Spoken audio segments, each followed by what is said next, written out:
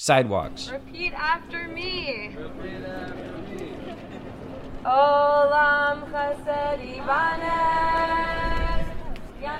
Can you just describe it, first of all?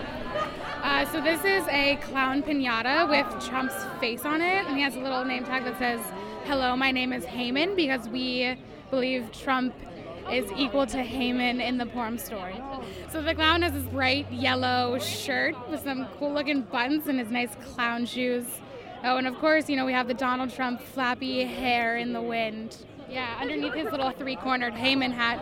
Can you explain who Haman is and what that connection is? Yeah, so Purim is a Jewish holiday that's coming up, and we read the Megillah and this story about Haman, who is in the cabinet of the king, saying you shouldn't tolerate the Jews, and is trying to create this plan to kill the Jews.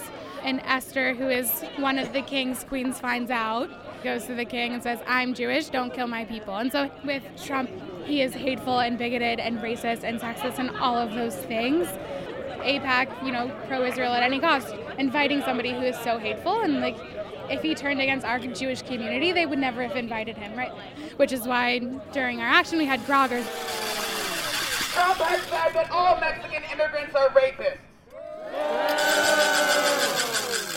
In synagogue, traditionally, whenever you hear his name, you use the groggers to drown out his name because he's so evil in the story.